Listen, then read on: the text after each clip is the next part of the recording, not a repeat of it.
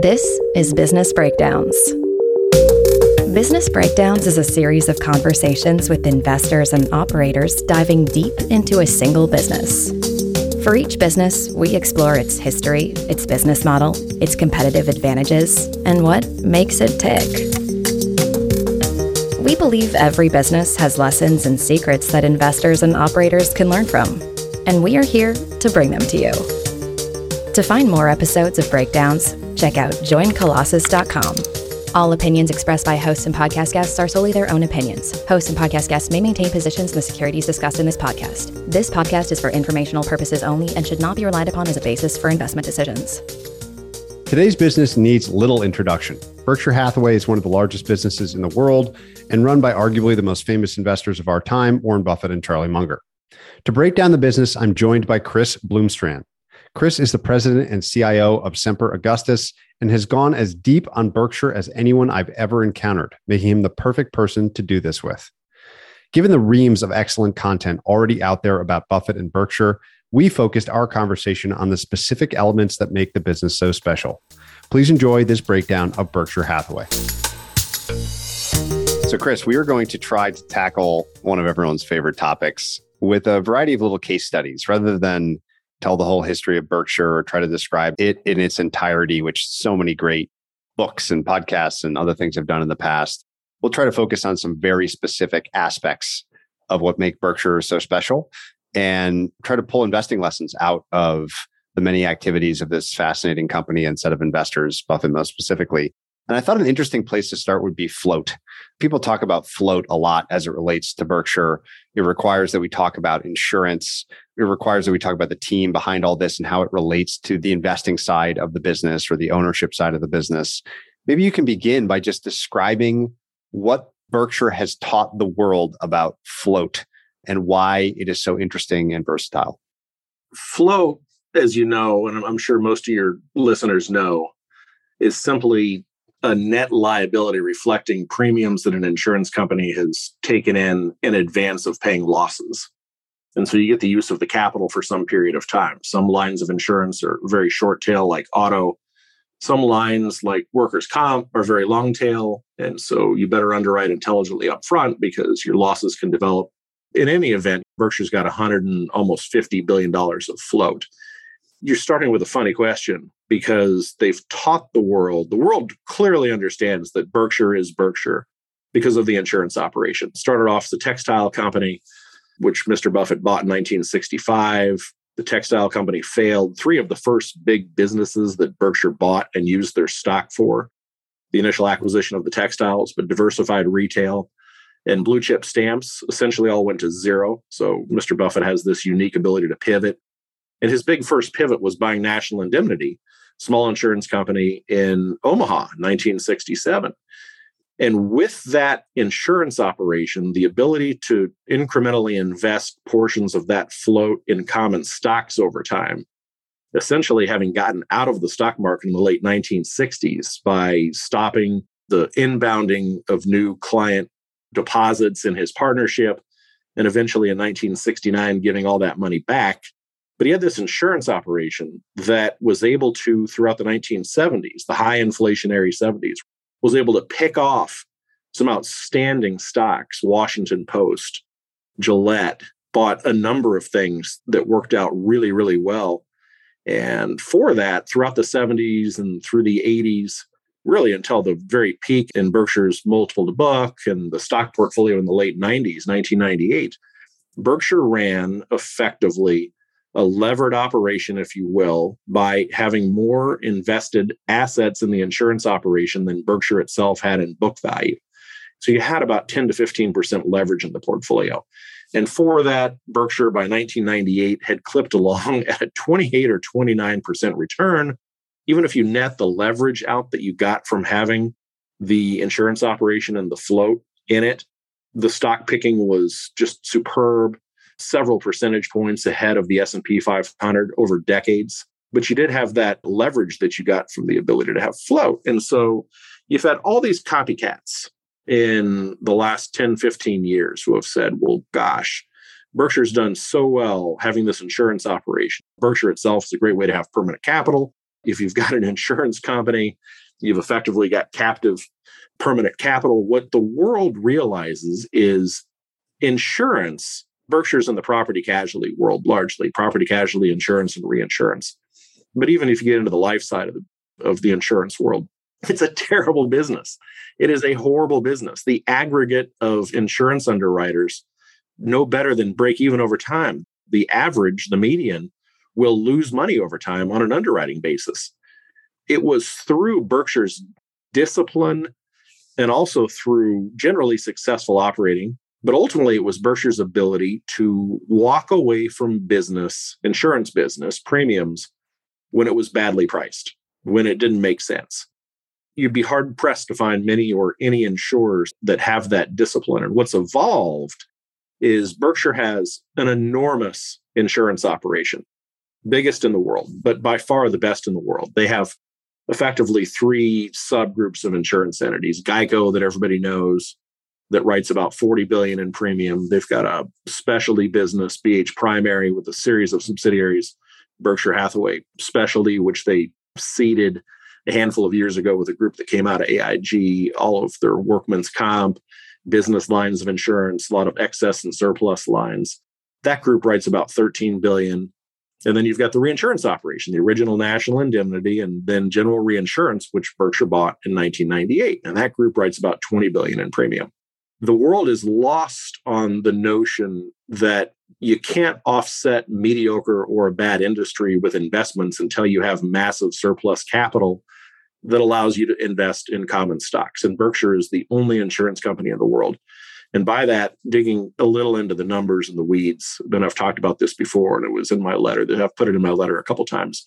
But if you think about how much capital is required to write business, which gives you the float to invest, start with the auto insurance business. It's very simple, very understandable. It's a very brutal, tough business. In auto, which is admitted, which means the state insurance commissions bless you. You have to apply for the rate at which you can charge your customers. You have to be admitted into the state to write. You have to be approved by the insurance commissions. In private passenger auto, you can write $3 of premium volume for every dollar of statutory surplus, which is effectively book value for an insurance company. In Geico's case, which writes $40 billion out of Berkshire's combined $70 billion, let's call it, of premium, it only needs about $15 billion of surplus. I assign them 20 and assume they write it 2-to-1. I've got another insurance company in my portfolio that writes 2-to-1 that has a whole bunch of surplus capital, but they're very, very conservative.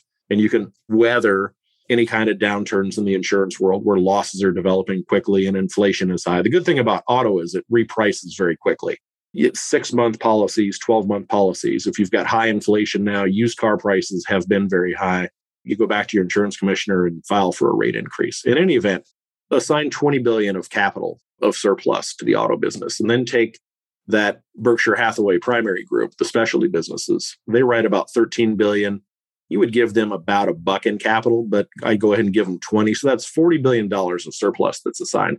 Berkshire in its entirety has almost $300 billion in insurance book value in statutory surplus. The reinsurance operation has $260 billion of that. They write $20 billion in premium. The rest of the reinsurance industry globally, all the big guys, the biggest ones, Munich Re, I believe, just passed Swiss Re for the title of largest premium volume. Well, that's not really a title you ever want to have because, again, if you're in a market where you're not getting adequate premium, you're losing. So you've got the big Swiss Re, Munich Re, Manchester Re that write more premium volume than Berkshire, but that group collectively writes about $1 in premium for every dollar in capital. Swiss Re writes more, Munich Re writes a little bit less, Manchester probably writes 50 cents on the dollar. The entirety of the reinsurance industry globally writes about $300 billion in premium. So Berkshire writes, I said 20 billion. So that's 7% of industry premium. The whole industry has $650 billion in statutory surplus. Berkshire has 40% of the surplus and they write 7% of the premium volume. And you'll see at times when they know business is not adequately priced. It can be wind, it can be any kind of big cats, Berkshire is content to sit there, not lay off their workforce when they shrink down, willing to see premium volumes drop by 30, 40, 50%. And that's not the case. The Europeans, the Swiss, and the Munich Re's have never seen a premium they did not like. And for that, because every cycle, when you have a big series of wind events or you have a pandemic, you have losses develop badly for high inflation, those guys are always having to recapitalize. They're always having to go back and raise new equity capital. They blow themselves up when you have a really bad year. Well, Berkshire, with that massive capital balance, never going to blow itself up. The whole entirety of the insurance operation pays cash losses every year of about $40 billion.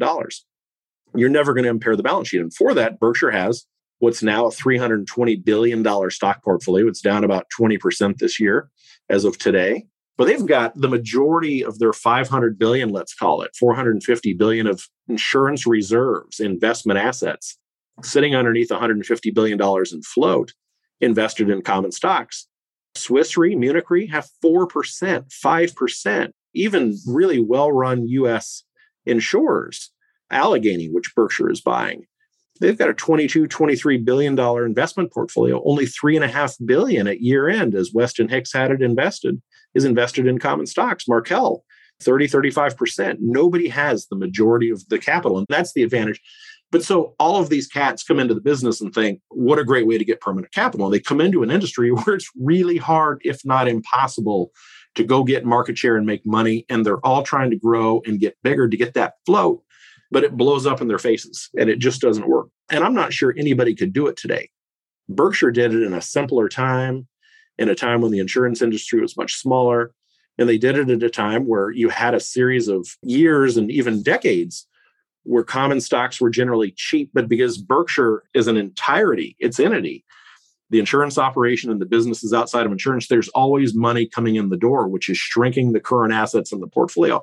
And they've always got money to spend. And for that, and for the underwriting discipline that Berkshire exhibits that none of the others do, they've got this massive float that sits under a much more massive investment portfolio, and the ability to earn a common stock return on a portfolio versus the rest of the industry that's diminished to having to only earn a bond market return is night and day. You look at compounding at a 3 to 4 to 5 to 6% premium compound annual return on an investment portfolio over decades. And you're talking about just exponential differential in terms of the ability to grow your balance sheet and develop a fortress. Nobody else has the Fort Knox balance sheet. There's so many interesting points there, maybe most central of which is how unique this story is. So before coming back to the specifics around insurance and Berkshire specifically, if we're writing Berkshire's history, let's say 50 years from now, for the period that Buffett was alive, let's say, and we were doing some sort of attribution exercise to say, okay, we've got 100 points to attribute here to sources of the reason for success, for Berkshire's compounding success. How many of those 100 points do you think get allocated to this part of the story, to the creation of this unique float and insurance story inside of Berkshire? Not so much relative to others, which I'll come back to in a second, but is this one of the major explanatory reasons, or is it even the most dominant explanatory reason that you think the history books will write when doing that 100-point attribution? It truly is. Is it 50 points? Is it 70 points? Is it 30 points? Have fun with me. In the late 90s, when Berkshire bought Gen Re, Berkshire was trading at almost 3 times book value. Today, it's trading at 130% of book. It was only worth half of where it was trading, but they had been rewarded for that 29% growth in book value per share for 30 plus years. The stock portfolio itself in the late 90s was massively overvalued. Coca-Cola, which was 40% of the portfolio, Berkshire had made 13x on Coke in a decade. It was trading at 50 times earnings. And so Mr. Buffett knew he had this high-class problem. So he used Berkshire stock to buy General Reinsurance, which effectively allowed him to acquire triple their float. They went from $7 to $22 billion in float, but they also picked up an enormous amount of fixed income assets sitting on top of Gen Re's $6 billion premium book. By not paying capital gains taxes to shrink an equity portfolio, Berkshire actually buys another insurance company using its stock as currency, trading at 200 cents on the dollar of fair value, effectively paid $22 billion when Berkshire itself was only worth $11 billion. and was able to take the stock portfolio from 115% of book value, and that's where that float was. The stock portfolio was about $37 billion. And they shrunk it down to 69% of book value on the closing of the Gen Re deal. Gen Re brought 45% of the combined assets to the merger, and it was entirely a stock-based merger. Gen Re got 18% of the total shares outstanding. So Mr. Buffett knew that the float was not going to be a great thing at that point because it was trapped inside of an overvalued stock portfolio. And so the genius of then diversifying to bonds allowed them to go the following year and buy Mid-American Energy, which has now grown via acquisition, but largely through retained profit. You've got a collection of utilities and energy distribution assets that don't pay dividends to Berkshire. They don't upstream their dividends. They reinvest all of that money in capital. So that's going to wind up being the second biggest business. They bought things like the Burlington Northern Santa Fe Railroad in the wake of the financial crisis of 2009 and stole it, a business that they paid $35 or so billion for in its entirety. That's now worth $120, $130 billion. All profits there have been upstreamed to the parent. So Berkshire has diversified slowly and surely away from insurance being the cog, the key inside of the business, to where it's now less than 50% of the business. 10 years out, 15 years out, if you think about where Berkshire's profitability comes from, and if you want to break down and get into the derivation of profits from the big moving parts, from the energy business and the railroad, we can do that from their manufacturing service group. As I go through all the math, I get to about $50 billion in Berkshire annual profits. And I make a lot of adjustments to accounting to get to that number, but I think it's a very conservative number. If you take the insurance operation, and this gets back to where Berkshire can be more conservative with their underwriting because they've got this giant float balance, but they don't need it. Berkshire does not need to grow the premium volume, particularly in environments where it doesn't make sense. Because if you're writing $70 billion, I presume they make about a 5% pre-tax margin on that underwriting. So that's $3.5 billion. Net after tax would be about $2.93 billion. The investment portfolio, because it highly tilts toward common stocks and not fixed income. You've got this $320 billion stock portfolio. What's now $22 billion in bonds. They bought about $5 billion in bonds in the first quarter. And you've got cash that got whittled down from $90 billion to $55 billion or so because they bought Chevron and they bought a number of things in the first quarter. With net spent about $40 billion in common stocks. You have this portfolio that when I think about where returns from the investments come from that common stock portfolio, I always presume that Berkshire is going to make the earnings yield. And I think those that follow the business understand the concept of what Mr. Buffett's called for years, look through earnings. And that's essentially Berkshire's going to get dividends. So on what's now a $320 billion stock portfolio, dividend yield, because the stocks are now down this year, is up from 1.5% to 1.7%. So your dividends are now $5.5 billion. But on the balance of that 320, you've got a portfolio that's traded down this year from over 19 times earnings to 15.5. And so collectively, between dividends and what I call the retained earnings that Apple keeps and reinvests, that Coca-Cola keeps and reinvests, you've got a total of $21 billion now of investments, but that presumes a 6.2 or 6.3% earnings yield. If you think the stock portfolio will earn more than that over time, and that's been about the average earnings yield on the stock market, on Berkshire's stock portfolio over a lot of years, kind of a high teens multiple to earnings, the 6, 7, 7.5% earnings yield. The stock portfolio has done 10. The stock market's done more than that. So if the stocks inside of Berkshire's insurance operation, and that's where 95% of the stocks are, but if the portfolio does more than the earnings yield, which it has consistently over time, over longer periods of time, there's another 10, 15 billion dollars in earnings that I don't capture in the 50. So even though Berkshire's intentionally not tried to grow the insurance book only in places where it makes sense, Geico's the second largest auto insurer in the country. They're running neck and neck with Progressive. They're both going to pass State Farm at some time here in the next 3 years. You just don't have to get a lot bigger. And so for that, you weigh $3 billion net profit from underwriting against at least $21 billion, maybe as much as $30, $35 billion, depending on how the stock portfolio does over time. And it's the investment portfolio that drives the bus. So when you look at where Berkshire's returns have come from over time, they have largely, especially before they bought the energy operation and the railroad, it was really an insurance operation. Less so today, but now you've got these other diversified, very predictable earning streams of earnings coming into the business. So if I guess 10 years out, I would guess, depending on how the stock market does and how Berkshire's stock portfolio performs, I don't think the insurance operation is going to shrink much.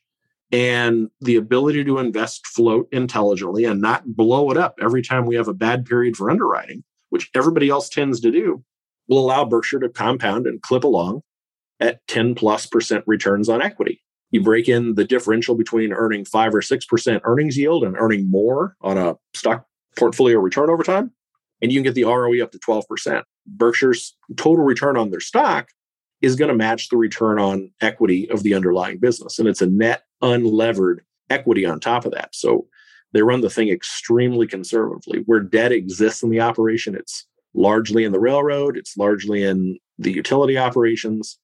Combined, you've got on the order of $110 billion in debt. 75 or so of that is in the railroad and the utility. That's not hypothecated to the parent. That's not Berkshire's obligation. But you've got a business where the right side of Berkshire's balance sheet, you've got $400 billion and change of shareholders' equity, call it 420, 430, depending on where stocks are on any given day. You've got $110 billion in debt, which bears interest at maybe 3%. But that net float balance of $150 billion, the underwriting profits of the insurance business earning $3.5 billion pre, $3 billion net, completely offsets the interest. So you've got the right side of this giant conglomerate's balance sheet with more than $900 billion in assets that on the right side have no net layout for expense. And that's just crazy. That's the flywheel. It's going to persist whether Mr. Buffett's at the tiller or Greg is running it or whomever is running it. Very hard to blow this thing up. So it seems like you didn't put a point total to it, but it's a high number.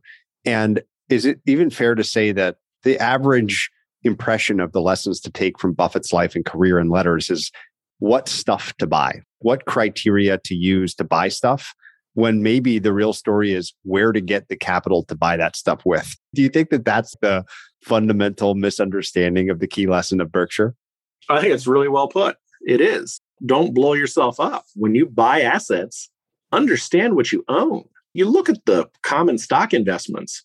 These things are not cute. You're not trying to find some Romanian pharmaceutical company that's got a couple phase 2 trials where you might get something. You've got very known, predictable earning power that you're not going to expose the company to impairment. But it's this notion that by retaining profit in a place where you can retain it and invest it well over time, I think that's a huge advantage to Berkshire that most companies don't enjoy. Very few public companies genuinely have the opportunity set to retain profit and have places to put the money.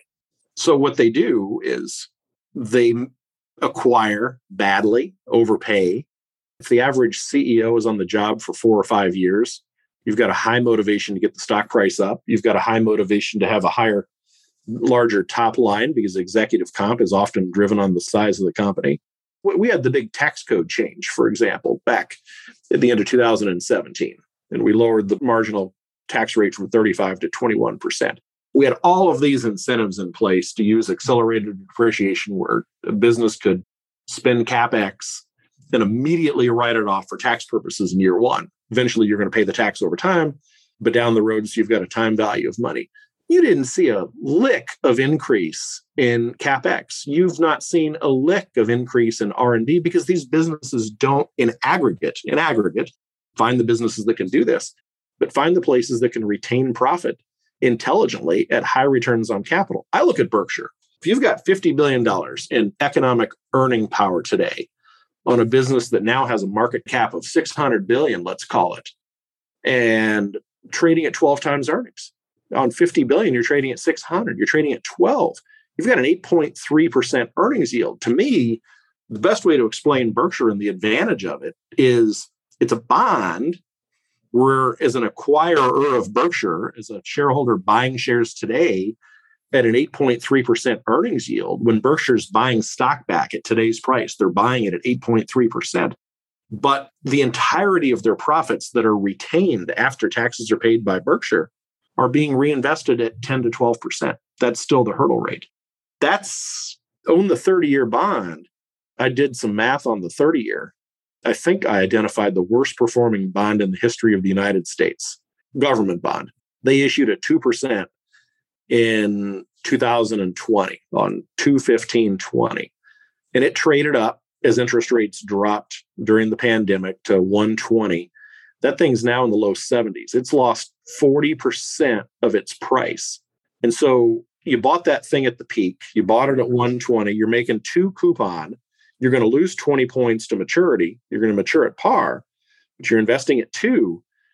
But every time you get your coupon payments, semi-annual coupons, 1% every 6 months, if you're going back into the bond market, you're buying whatever the current yields are. So if interest rates average 2 or 3 or 4%, you're starting off at 2 and you're buying at 2 and 3. In Berkshire's case, you're buying it at 8.3.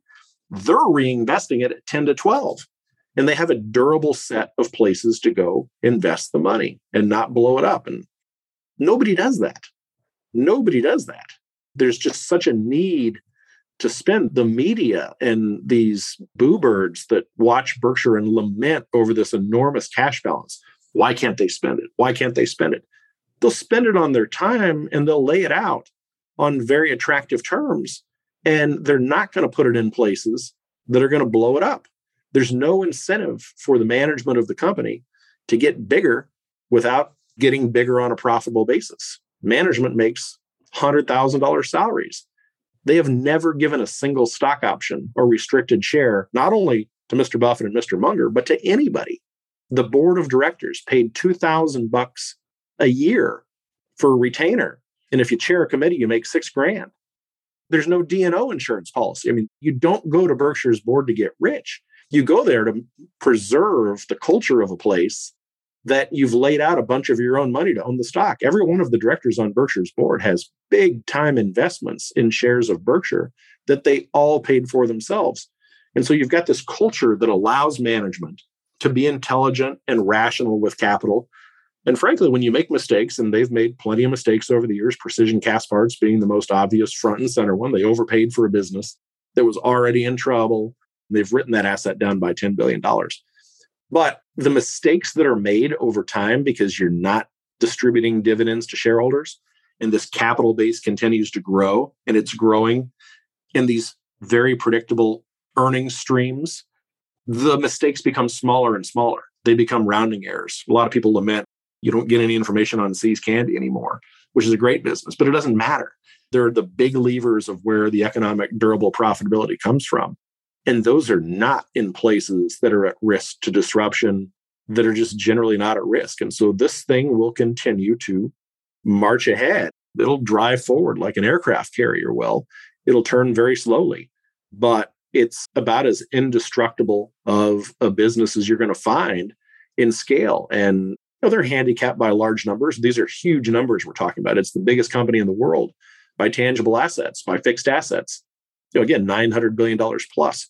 Look under the hood at the sources of earning power, which originally came from that float, which in part still come to the float. But now it's that float that's allowed them to diversify into these other very predictable, regulated big businesses. And it's just going to wind up being a bigger business. It's not going to deviate much from the path that it's on. I think about it sometimes as the business or the story that launched a million holdcos. There's a siren song of, oh, I want to run a holdco and have some permanent capital and be a stock picker. And I think what history teaches us is there actually are a lot of really good stock pickers. There's plenty of people you can point to and say they've out compounded the S&P, they've done whatever, done it concentrated, done it with great businesses, et cetera. But there's basically no other stories like this one. I guess my question is, understanding how unique the float and insurance story is inside Berkshire and the importance of the discipline of the investment and how bad the insurance competitors are. And therefore, that creates the initial separation, and then that separation compounds over time. It's an incredibly compelling story. It still strikes me as odd that we have a universe of stock pickers who are good, but we don't have a universe of holdcos where good stock picking inside of them would lead to a great outcome. Any other thoughts on why that is the case? Why that is the record, that disparity? I think it's a fluke of time. It's a fluke of the alignment of discipline and intelligent capital allocation that nobody else had. Just this odd structure that even Mr. Buffett has said, if he could redo it, he would not have done this thing inside of a holding company, wouldn't have bought the textile company, could have done a lot better as a stock picker outside of this platform. The advantage is they did it 50 years ago, 55 years ago, and you can't do it again today. Those that try just fall flat on their faces. Markel is a very good business. Allegheny was a very good business, but they're only in the early innings of being able to do this. And you just don't have the wild disparities in terms of the ability to pick stocks as cheaply as they were. You go back to 1982 and the overall stock market traded at 7 or 8 times earnings on a 3% profit margin. You were trading at 20-25% of sales. You're 10x that today. The fluke of having float underwriting discipline that nobody else exhibited. Berkshire's had really bad underwriting periods where they bled underwriting losses, but there was always enough surplus capital because of the way they did it in the first 10 and 15 and 20 years that it never put the business at harm. They've never had to go to the capital markets ever and raise new equity capital. The only time Berkshire's used its share is in acquisition, and generally when it's expensive.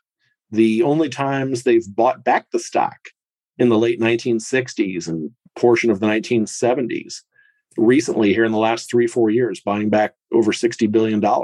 They've only bought it back when it's trading at a material discount to intrinsic value. Very few have been able to do that. Singleton did it at Teradyne to a degree, but they didn't have the culture and the durability of some of the businesses. Some of the defense businesses that they owned suffered.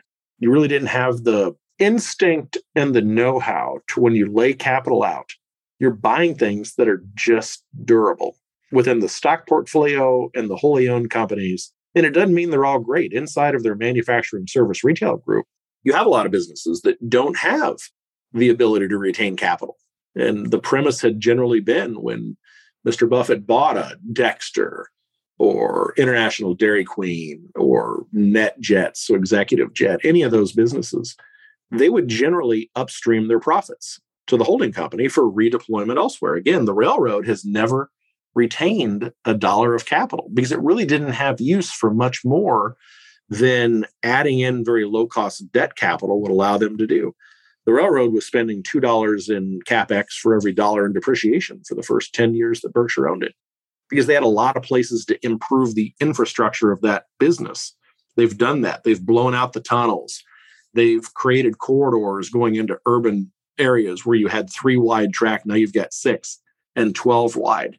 You've got the ability to run intermodal and containers stacked on your entire network. But the route network hasn't changed from 32,000 miles at all, but they've improved the network. But a lot of that's already run its course. And so now all of a sudden, the cadence of CapEx there has dropped from 2 times depreciation to 1.5. And in the railroad, for all kinds of reasons, maintenance CapEx is more than depreciation charges. So you're really almost in a state of stasis now there. But again, with the energy operation that retains all $4 billion that Berkshire makes and the way utilities are capitalized, you generally have about as much debt in the capital structure as you do equity. So when they retain 4, they add another 4 in debt at very low cost terms. You're not paying dividends to shareholders. And they really do have a very long runway to spend what I'd call growth CapEx there. So it's this knowledge at the headquarters of where money can get reinvested intelligently and where it can't. And maybe even to a fault, some of those businesses that were bought and reside inside that manufacturing service retail group, it's almost easy if you're 70 years old and you sell your business to Berkshire for all the reasons. You want a home for your people and your business. You don't want it to be disrupted. And that was very true for a long time. But I think it was just very easy to send money to Omaha and not lean on this notion that if you're not growing, you're dying. I think it was too easy to send the profits and not look for intelligent places to make bolt-on acquisitions and to grow or to spend CapEx to grow the top line. It's all about the return on capital and the return on the price that was paid for the business. And if it's generating good, healthy profits, we'll send them all to Omaha. My guess is with Greg Abel now involved and running effectively all of the businesses, overseeing. He's not running them, but he's overseeing all of the businesses that are not insurance. He's really rolled up his sleeves and gotten involved in the businesses. And a lot of the folks that I've talked to in the Berkshire world rave about his comprehension of economics of their businesses. And my guess is, I think they're going to find places with which to lay out more of that capital that comes in. It seems like so much of this idea of durability is the reinvestment capacity of the business. And I'm curious what you think Berkshire's lens and your own lens developed in your investing career is on that word durability.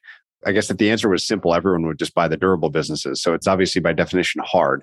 But what do you think are the signposts of durability in a business that Berkshire respects or has come to respect, and maybe that you've come to respect as you evaluate companies? That word durable and the reinvestment capacity just seems like, in addition to the float story that we talked about, those seem to be two pillars of success that are unavoidable in any way you tell the Berkshire story. So maybe just say a little bit more about evaluating for durability ahead of purchase and monitoring that as you own.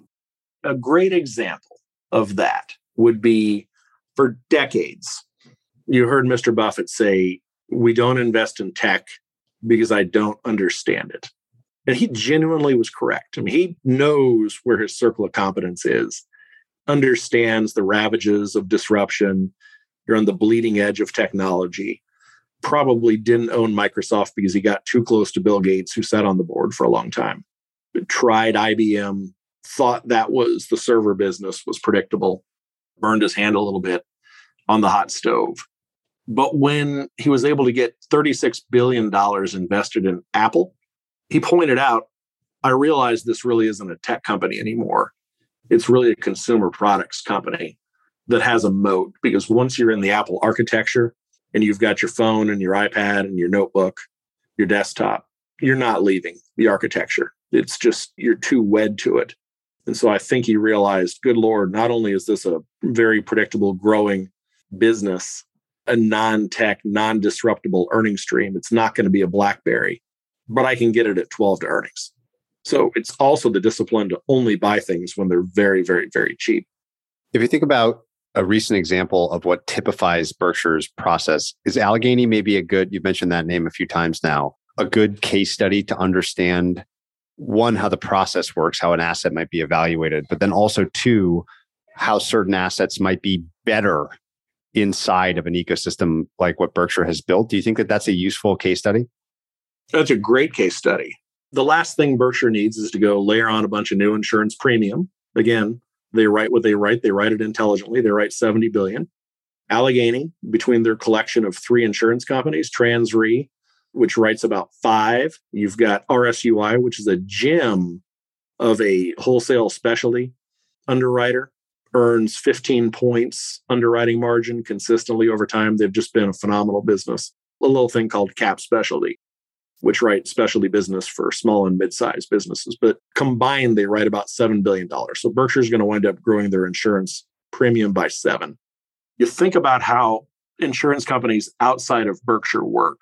If Swiss Re and Munich Re can write as aggressively premium volume relative to their surplus, you have to lay off a lot of business in the reinsurance world. You have to go to the retrocessional markets. Berkshire has underwritten big insurance policies, Berkshire's reinsurance operation, for Swiss Re and Munich Re. They have underwritten some reinsurance for TransRe. By being owned inside of Berkshire, that collection of 3 insurers will not need to go to at all or as aggressively to the retrocessional market. Because of Berkshire's fortress balance sheet, they can retain all of that premium volume they write, which makes it more profitable. When Berkshire bought Gen Re in 98, Gen Re had a history of about a 1% underwriting loss over time, but they had to shed so much of the business that they wrote because they only had so much capital. Inside of Berkshire, they've been able to retain all of that business, and Gen Re became immediately and durably more profitable being inside of the business. Allegheny operated with about $2.5 billion. That operates, the deal's not closed yet. Should be a fourth quarter this year deal. Operates with about $2.5 billion of net debt. Again, we talked about where the debt exists in Berkshire's operation. The portion on the right side of the balance sheet that's not in the railroad and utility, none of it's in the insurance operations. Some of that debt sits at the holding company, but the insurance companies are run with zero debt on the balance sheet. So Berkshire will eliminate that $2.5 billion and they'll run it unlevered. I've gotten to know Weston Hicks, who just retired as Allegheny's CEO, really well. He's become a very good friend of mine. He was just a great CEO. For those that aren't familiar with Allegheny or Weston, his CEO letters to the shareholders for the last 15, 16, 17 years are absolutely worth reads if you're learning about insurance, learning how to invest. If you like humor, Weston's were just great. But Allegheny was building I hate the term, but mini Berkshire. Markel is doing the same thing. And so as they started developing surplus capital, as RSUI in particular was so profitable, but as TransRe was riding well, they were able to divert some capital to wholly owned businesses. Berkshire's famous for not only having the common stock portfolio, but all of these businesses that are wholly owned as operating subsidiaries inside of the conglomerate.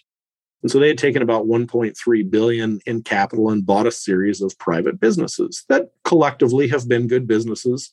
They were paying a couple guys, finder's fees, if you will, commissions that for the first few years would mask the profitability of one of those deals that they did. But that group here at year end was doing 11 points, 12 points on equity, generally unlevered. But Weston would lament having to now compete against private equity. And all of this money that's sloshing around, and even to compete against Markel in deals, the control premiums required to buy a business in the last 3 years have been so high that it's not worth doing it. Inside of Berkshire, there's no need for that function to exist. The capital exists at the holding company level. There's no need to grow the Allegheny capital book of private businesses, and that's an advantage. You think about the type of reinsurance operation that TransRe is, about 3/4, let's say, of their business is proportional or quota share, where you share a portion of, you pro rata share the premium, but you also pro rata share the losses as they develop with whoever's ceding the policy to you. You can cap that, they can be uncapped. But in that world, about 3/4 of the business, like I say, was proportional. And we've had a series of really bad years for losses, a lot of wind and a lot of fire. And then you had the pandemic where you had losses for the COVID.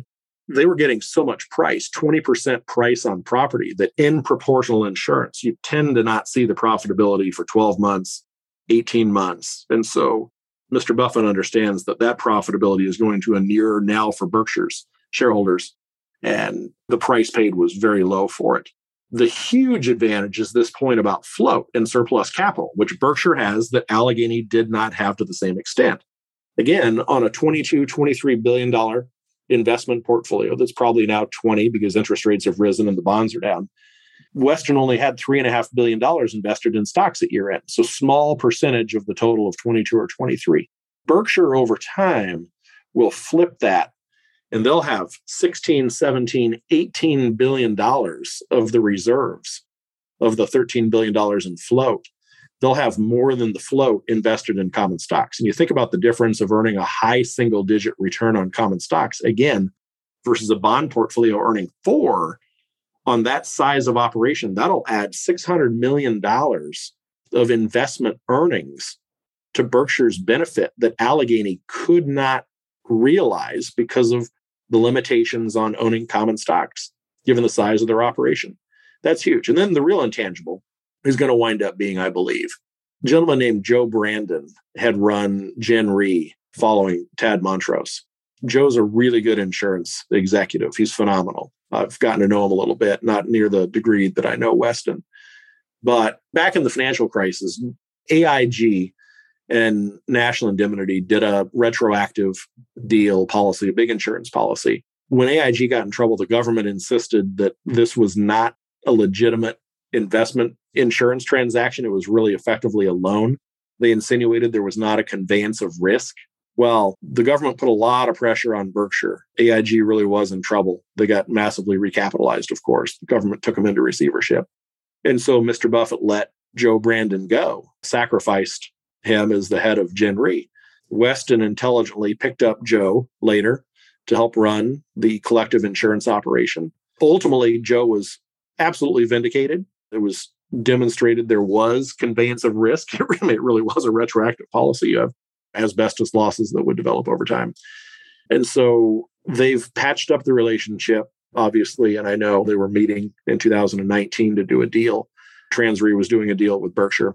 And I think you talk about succession, and we all know Greg Abel is going to run the operations of Berkshire, and he'll be the CEO. Ajit Jain, for those that know Berkshire, obviously everybody knows Ajit. Mr. Buffett goes on and on about Berkshire wouldn't be Berkshire without his skill as an underwriter and his brain.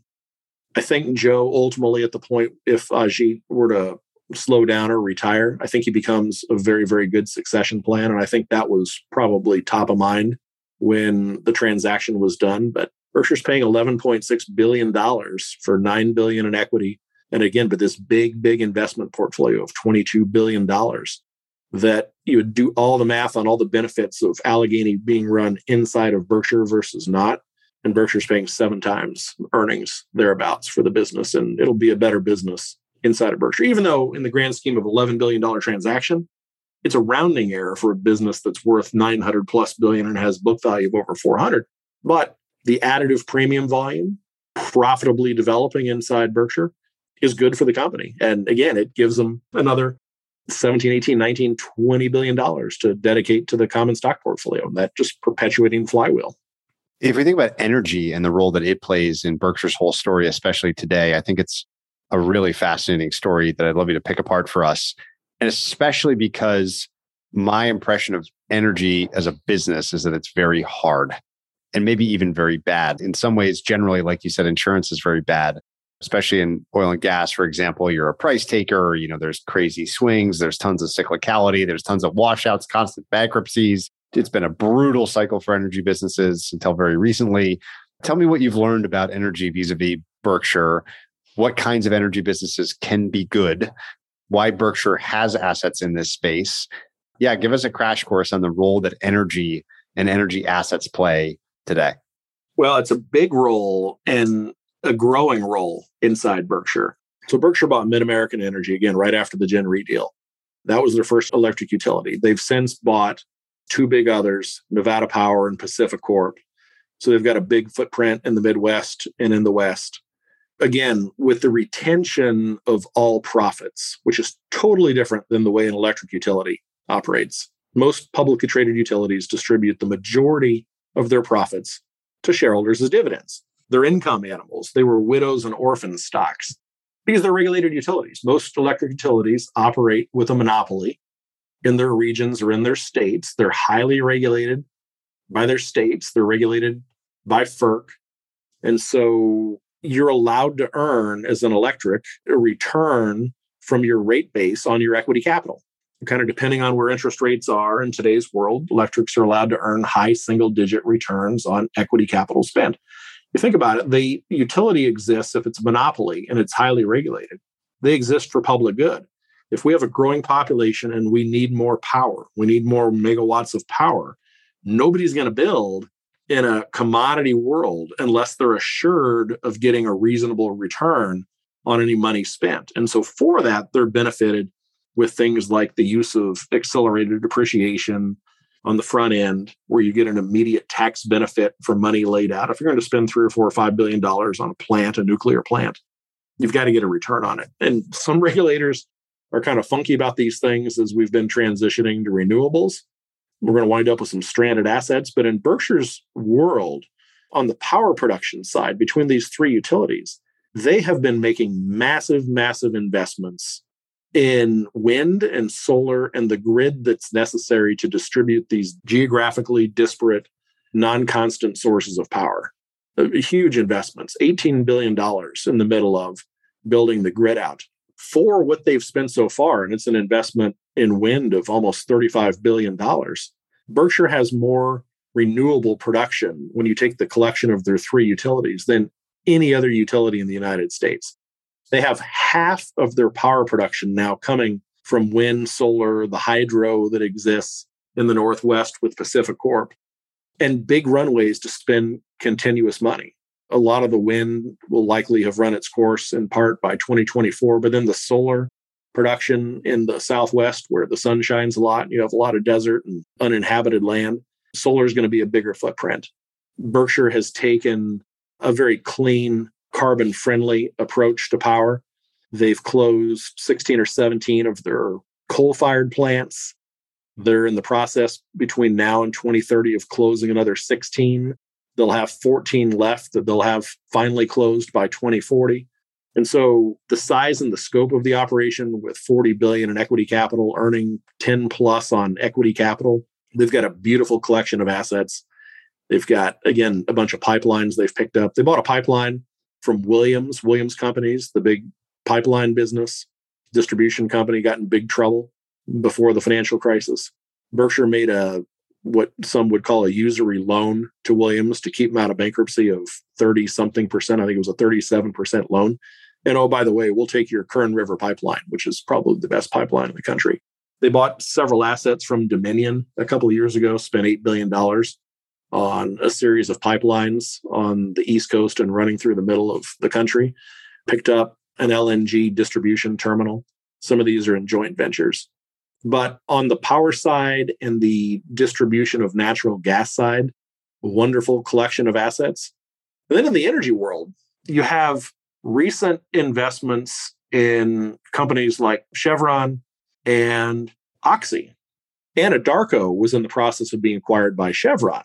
Oxy entered a bidding war and came in and topped the offer. Chevron wound up getting a breakup fee, but to finance the deal, Oxy needed some cash. So Vicky Hollub, B of A, kind of said, you ought to go talk to Mr. Buffett, and he may be interested in doing a deal with you. Berkshire wound up investing $10 billion in a preferred, provided the liquidity that Oxy needed to do that deal. Perhaps overpaid for the deal, perhaps not, but preferred, you're sitting above the equity class, and they got a 8% premium on $10 billion, or 8% coupon on $10 billion. So $200 million quarterly distributions. And this is going to be an example of the ability to change your mind. If you think at 91 years old, I know a lot of inflexible investors that get stuck on a mindset and they do things their way and they don't acknowledge when they've made mistakes. It's hard for them to go think outside the box and find new things. Well, I'm not sure post-pandemic that Berkshire had a lot of interest in having a big exposure in oil and gas. To your point, on the oil and gas side of the energy world, terrible industry historically, cyclical to all get out. Classic capital cycle. You make a bunch of money, all these wildcatters come in, everybody spends money. From 2012, 13, 14, Exxon and Chevron were spending on the order of $40 billion, and they overbuilt productive capacity. They were over drilling, and you created way too much equipment, service equipment, and you just had this orgy of spending. And all of a sudden, things blew up post 2015. Oil traded below 100, and you eviscerated assets, you eviscerated capital, a lot of bankruptcies. And in the wake of that, Chevron and Exxon have rolled up a lot of independent power producers. Again, the Anadarko deal that Oxy got. You've now got a lot of concentration of land and assets in places like the Permian Basin, and a much more rational approach to oil and gas. And so we have created some scarcities. Semper bought a couple of refiners in October of 2020. Refining is very cyclical. It's a spread business. You take a barrel of crude oil, unrefined crude, run it through your refiners, and you create everything that comes out of the stack, from kerosene to gasoline to all of your distillates. So diesel and jet fuel, all of your feedstocks that wind up in petrochemicals, so polyethylene, all the way down to things like asphalt and lubricants and waxes. We have been taking, we being the West, Europe has been closing refining capacity for 30 years. In the United States, we've closed refining capacity. We've taken the number from 250 something down to 127 refiners. But in the United States, unlike Europe, as our population was growing, we were adding to refining capacity. So even though we were closing the net number of refineries, the current ones were adding capacity. They were adding stacks and crackers, what have you, until about 4 years ago. And the world has gone down the path of green. There's a lot of people that believe that we're just going to do without oil and natural gas. Well, that's an impossibility. We may have more electric vehicles, but you're not going to do away with jet fuel. You're not going to do away with asphalt. You're not going to do away with plastics. You're not going to do away with almost everything that comes out of the stack. Globally, we've closed probably 3 million barrels of refining capacity net since prior to the pandemic, since 2019. And if the world does 100 million barrels of supply demand, closing 3 of refining capacity, now you wonder why gasoline prices are high. You wonder why we have a lot of high prices. So I think Berkshire's realized that we have scarcities in a lot of places, and you cannot on a dime build another refinery. You can't take the ones that are closed. And California has just closed 3 of them in the last 2 years. I mean, they're front and center in creating the problems that we have. You're just not going to bring this stuff on anytime soon. So things are very, very tight. This is not a Putin inflation that we've got. This is a scarcity of assets. You've also got a rationality of production, because when you have elected officials in Europe and the United States pointing a finger at the oil and gas industry and saying, we are going to put you out of business, you might have an aversion to spending money on growth CapEx. And so we have a very real scarcity here. And I think Mr. Buffett got that. And so, again, watching a guy change his mind when Berkshire got the initial $200 million quarterly dividends from Occidental, Oxy had the option to pay those dividends in common stock or to pay those dividends in cash. Well, they were in the process of not knowing how low oil prices were going to go. They had taken on a lot of debt on the balance sheet to finance the Anadarko deal.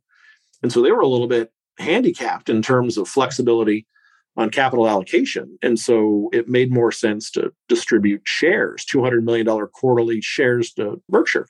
Berkshire sold those shares in the teens and the 20s.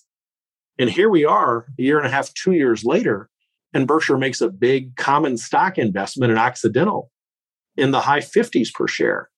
When they did the preferred, the $10 billion preferred at 8%, they also got a bunch of warrants to buy the stock at $58 or $59, 80-something million shares.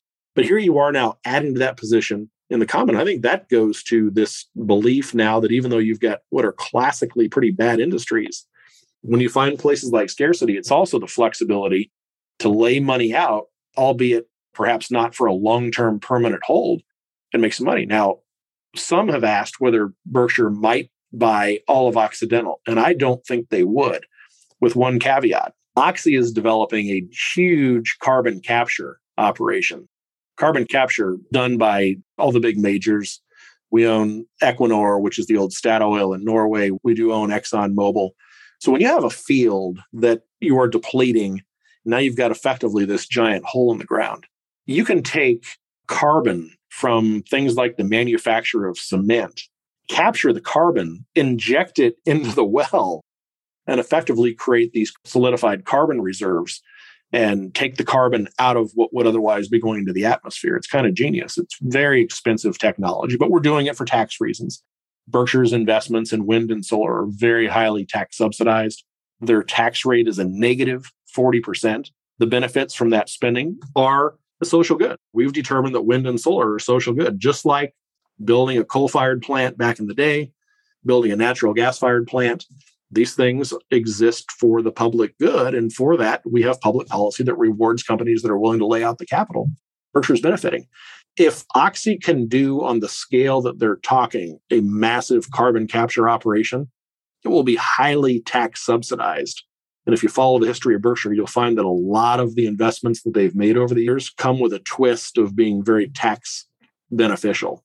Berkshire pays a lot of taxes. They're one of the largest tax-paying entities in the world, but they're also pretty savvy when it comes to understanding the underlying net of tax economics of making investments.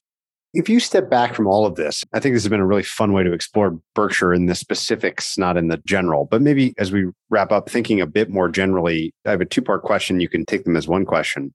How do you think about then today the major pieces that Berkshire, the company, is? We've talked about insurance and energy and Apple a little bit and the investment portfolio. The Apple position is more than $100 billion, which is just remarkable. I don't know what their cost basis is, but that's an incredible investment.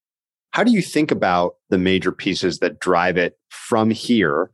And then there's the obvious necessary question, which is, it's run by two very old gentlemen who at some point, sadly, will no longer run Berkshire. And as a longtime investor in Berkshire, how do you then think about the nature of it as an investment with those parts that you'll outline in mind moving forward?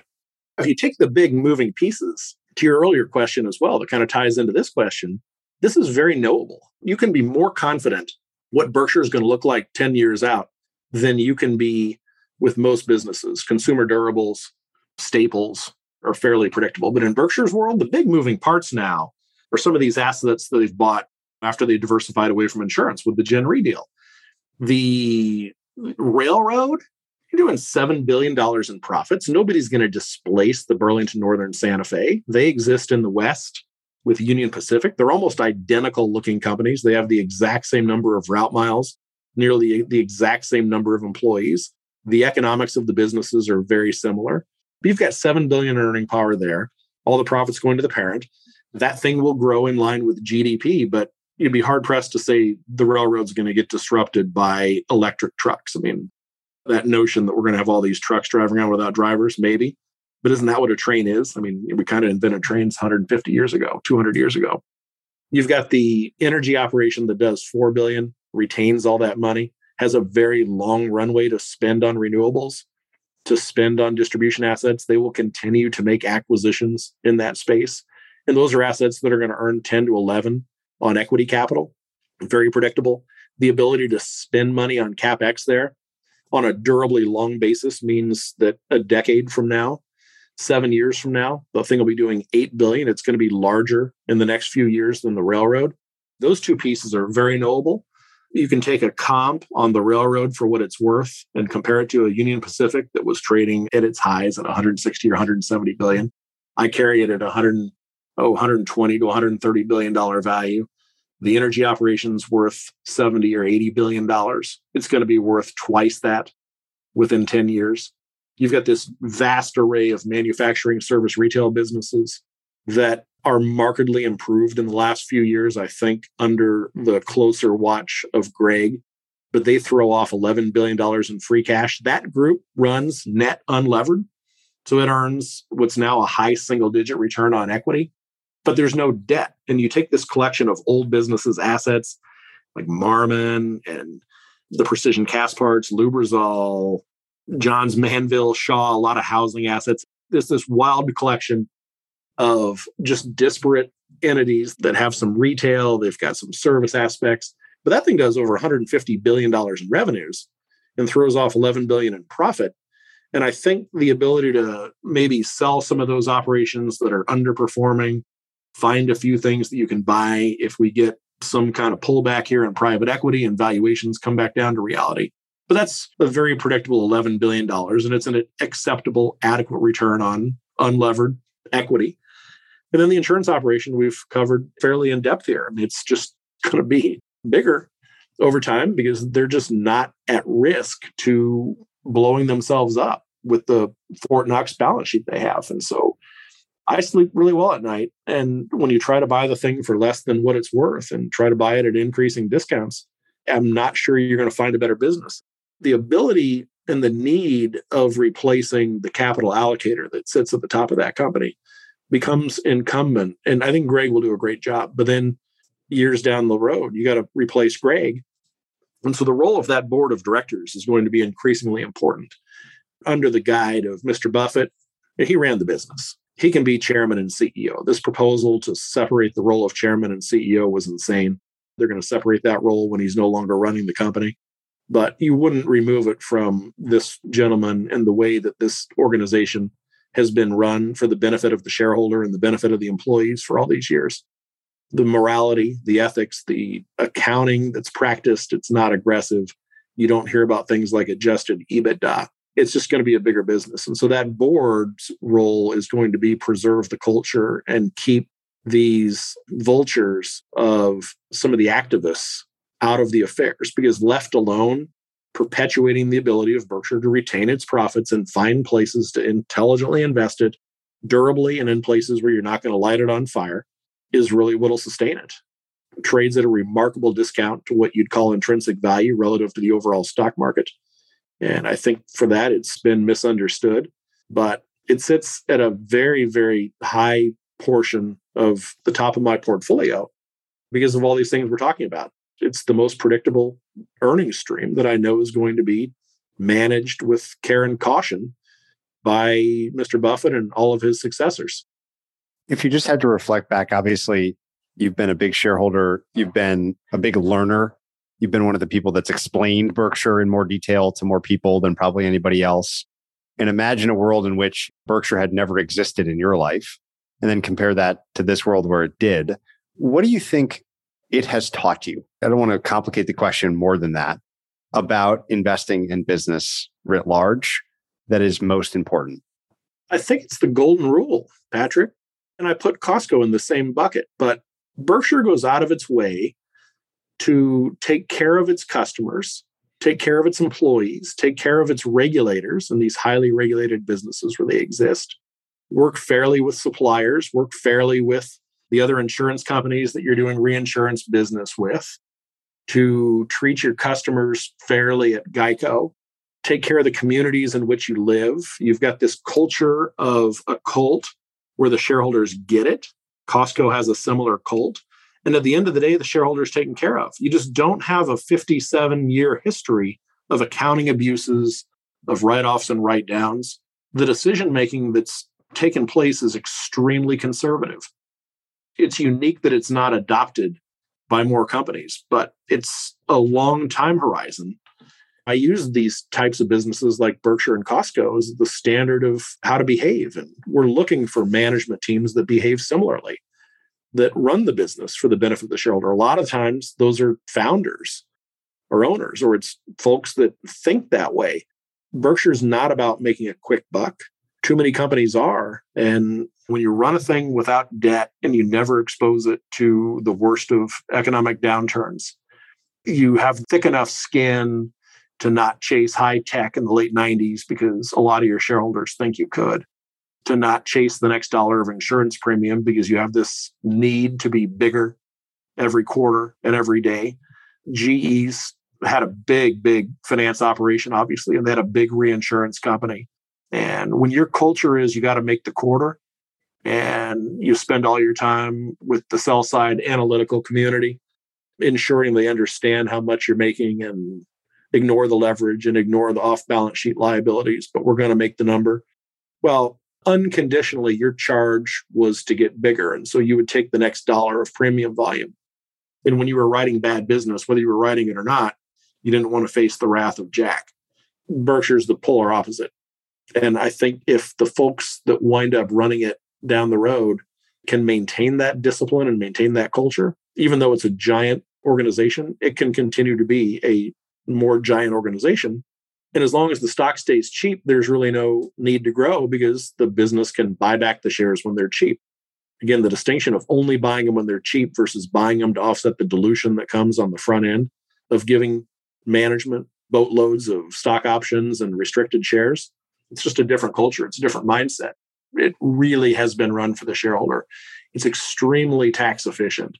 Again, as a taxable investor for my taxable portfolios for myself, I've never paid a dime of taxes on dividends because I've not received them. And again, if I've paid earnings yields of 7, 8, 9 at the times that I've bought it, the majority of my return has come from what Berkshire has managed to do with the retained earnings. It's the return on incremental capital that's so important in our industry and our business that I think is oftentimes so underappreciated. And those that want to understand how it's done right, you've got this canvas that goes back almost 60 years. If you're a young investor learning how to invest, read the chairman's letters back to 1977. There's so much learning that's taking place. I learned so much about the right way to run a business and to think about capital from observing Mr. Buffett and Mr. Munger over all the years. CNBC has this wonderful archive of the 6.5 hours of Q&A that takes place every year at the annual meeting back to 1994.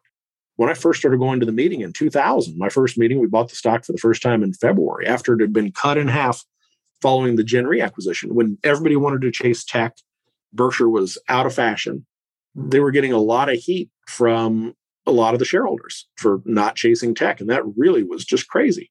But I always wondered, why are these cameras on at the back of the room? What are they ever going to do with all that footage? Well, they turned it over to CNBC and they've got this wonderful archive now of transcripts and the video of the meetings that if you're trying to learn about how capital should work, Berkshire is a perfect proxy. I spend so much time in my letter on my ongoing analysis, in part because the accounting adjustments that I have to make to get to what I would call economic earnings with Berkshire the flipping, eliminating the realized and unrealized gains and losses from the income statement and normalizing them with the earnings yield, which is conservative, eliminating the volatility in underwriting profits and assuming what I think will be a normal long-term 5% underwriting margin. You can use 0 if you want, but you're eliminating the volatility there. The treatment of intangibles back in the day until 2002, till FAS 142, companies were writing down depreciation. Well, if you'd made an acquisition that made sense and wasn't impaired, why would you write down the premium that you paid for the business if the economics on what you paid were right? Now we write down a lot of intangibles. Well, some intangibles decay, some do not. Berkshire is a great case study. How you account for and make assumptions regarding your pension fund.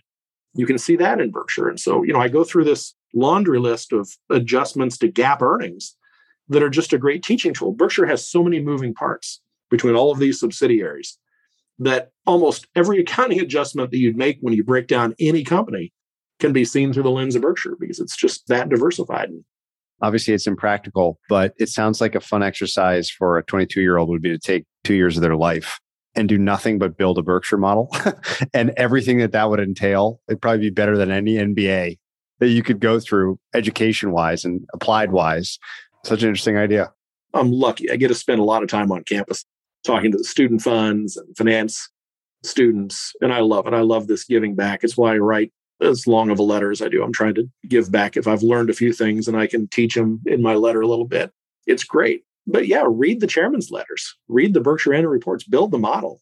And I would tell any young investor, buy some Berkshire a little bit. To me, it's a better investment than the S&P 500 will be over time. Charlie and Warren go back and forth on that notion. And I think when Mr. Buffett talks about the S&P 500, he's never been one to puff his own stock. Charlie always pushes back and says, I think Berkshire will be better. I've got it down to all these years. I started following the company in 1996 when they issued the B shares. On the front page of the offering document, they had a 4 or 5 bullet point series of comments that said, neither Charlie Munger, our vice chairman, nor I would buy our stock at these prices. We don't think they're sufficiently undervalued. Well, you will never, ever in the history of capital find an offering document that tells people not to buy the stock at this price. And that's the culture of the place. Start there, and I've got it down to 1 week a year when I write my letter, and it takes me 6 or 7 weeks to write the letter. Of that week, I've got 6 to 7 days that it requires for me to update all my models. And I try to make all the subsidiaries tie out, and I'm trying to figure out where the equity exists in each of the businesses. And it's a little bit like a jigsaw puzzle. And I love that process, but I can do it now in a week. And then I can put it away for the rest of the year. You're obviously going to read the Qs when they come out and look at what's changing in the stock portfolio, but it's a battleship or a carrier. It doesn't change that much. And all of my work on my largest holding is done in 6 or 7 days. And there's just not a lot that changes year to year, but it is probably the best business to study if you want to learn how to invest and how to run a company morally and ethically, which really should be at the top of everybody's list. I think that is a perfect place to close. Chris, I knew you'd be the absolute perfect person to break down Berkshire with us. Thank you for joining us yet again. Thank you so much for your time. Thanks, Patrick. Love the series and happy to do this with you. To find more episodes of breakdowns ranging from Costco to Visa to Moderna, or to sign up for our weekly summary, check out joincolossus.com. That's JoinColossus.com.